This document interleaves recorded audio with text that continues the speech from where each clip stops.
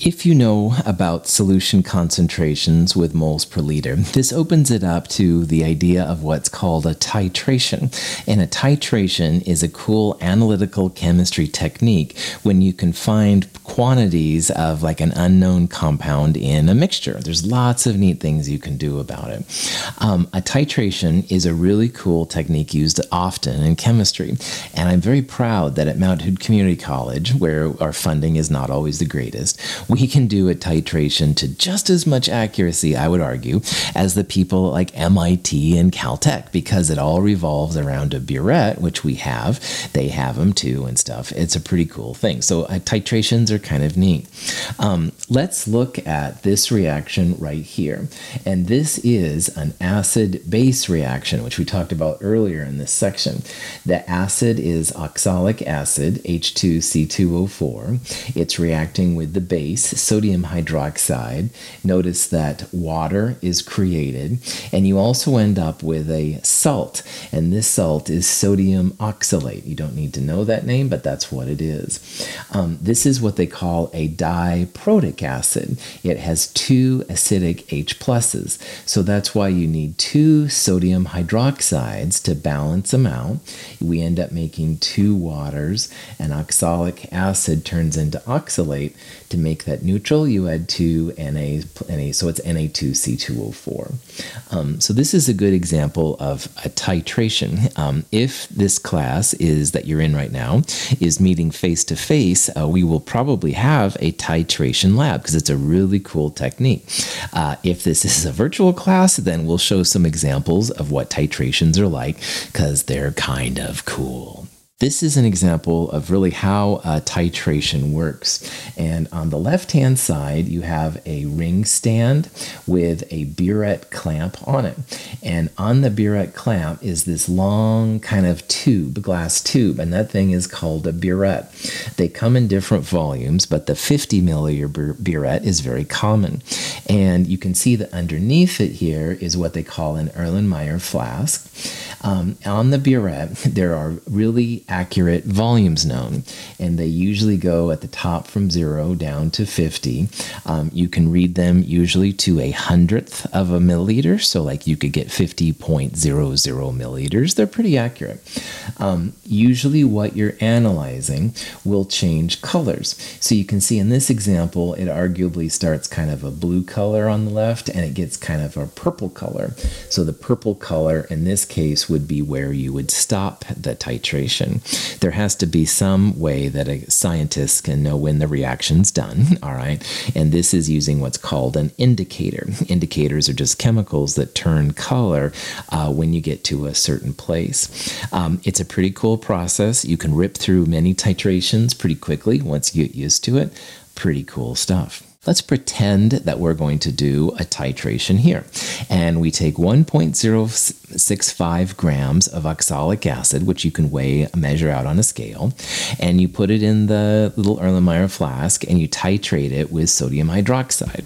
And our sodium hydroxide needs 35.62 milliliters of sodium hydroxide to get to the equivalence point, which in a good titration means that the moles are equal to each other, and it also usually is where the color change happens.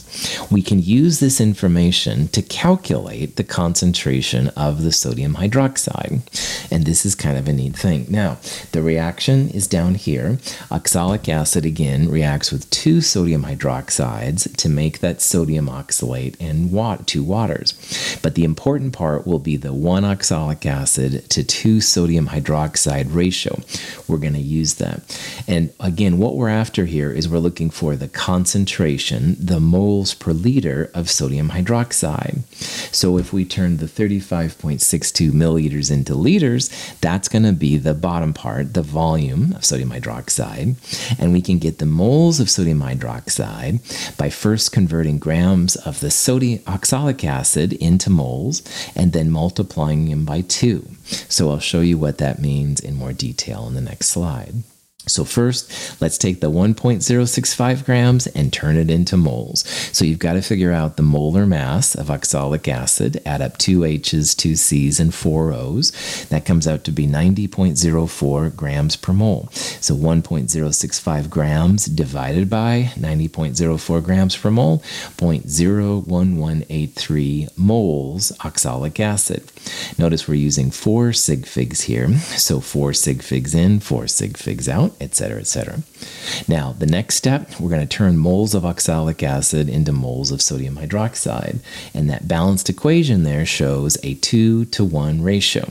2 moles of sodium hydroxide for every 1 mole of oxalic acid. And this 0.01183 number is the moles of oxalic acid. So 0.02366 moles of sodium hydroxide are needed to neutralize 1.065 grams of oxalic acid. And that's kind of cool.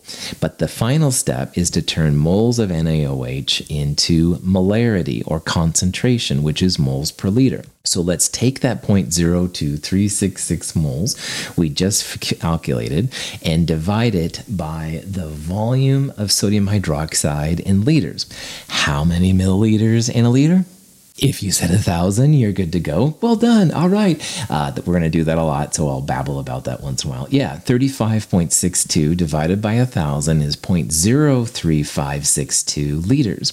So you take the moles of NaOH you calculated, divided it by the volume of sodium hydroxide in liters, 0.6642 moles per liter is the concentration here.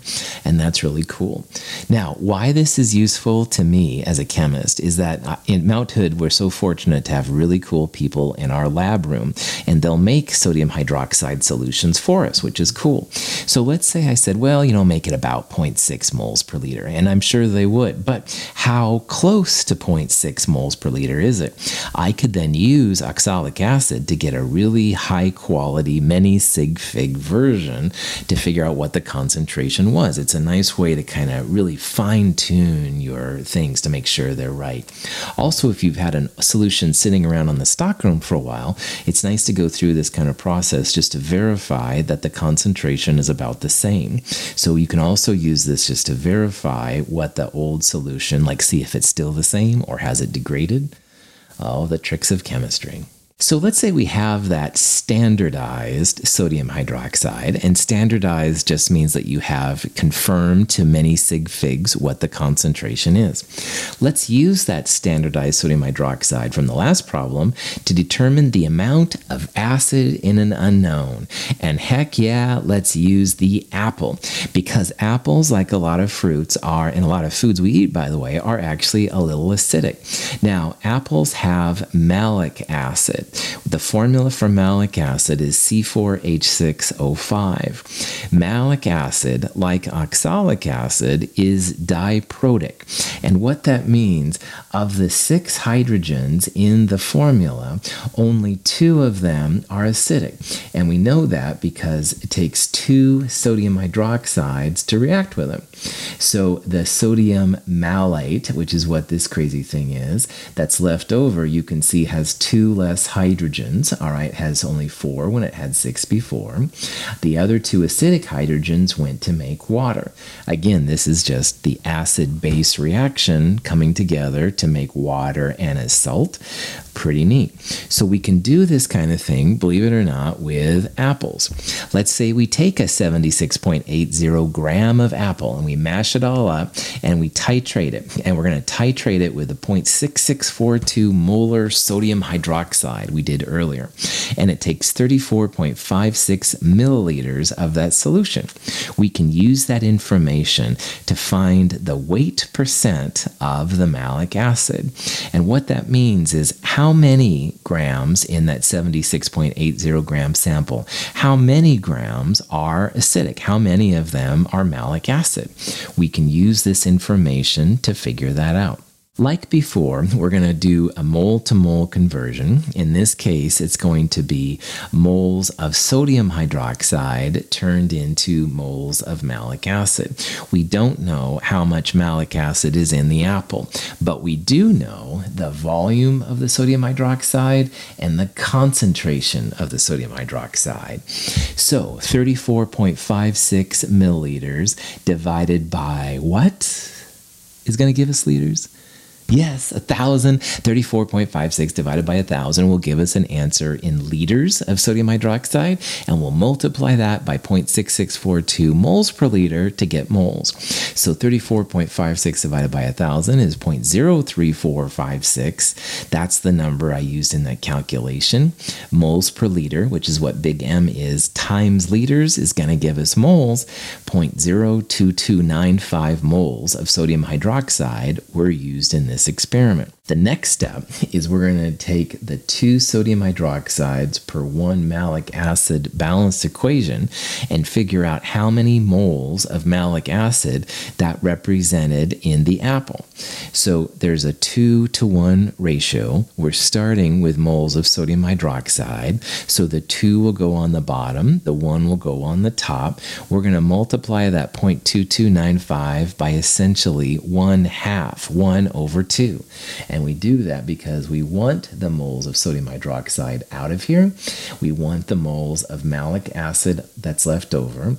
So there's 0.01148 moles of malic acid in the 76.80 grams of apple. So again, it's the same idea from the oxalic acid example earlier, but now we're going the opposite way from the base to the acid. Once we know the moles of the malic acid, 0.01148, we can use that to find the grams or mass of the malic acid in the actual apple. The formula for malic acid is right there. So if you add up 4 carbons, 6 hydrogens, and 5 oxygens, you get 134.1 grams per mole. And that times the mole of malic acid gives you 1.539 grams of pure malic acid. Now notice that the whole apple had a mass of 76.80 grams, and only 1.539 grams of pure malic acid were there. So if you ever have to calculate a percent of something, percent of malic acid in this case, it's grams of the good stuff, grams of malic acid in the top, and in the bottom you put grams of everything times 100%. So to find percent malic acid, 1.539 divided by 76.80 times 100%, 4 sig figs, 2.004%. That's the acid percent, the weight percent, if you will, of malic acid in the apple. So for every 100 grams of apple, 2.004 grams will be malic acid. And that's kind of interesting to know too.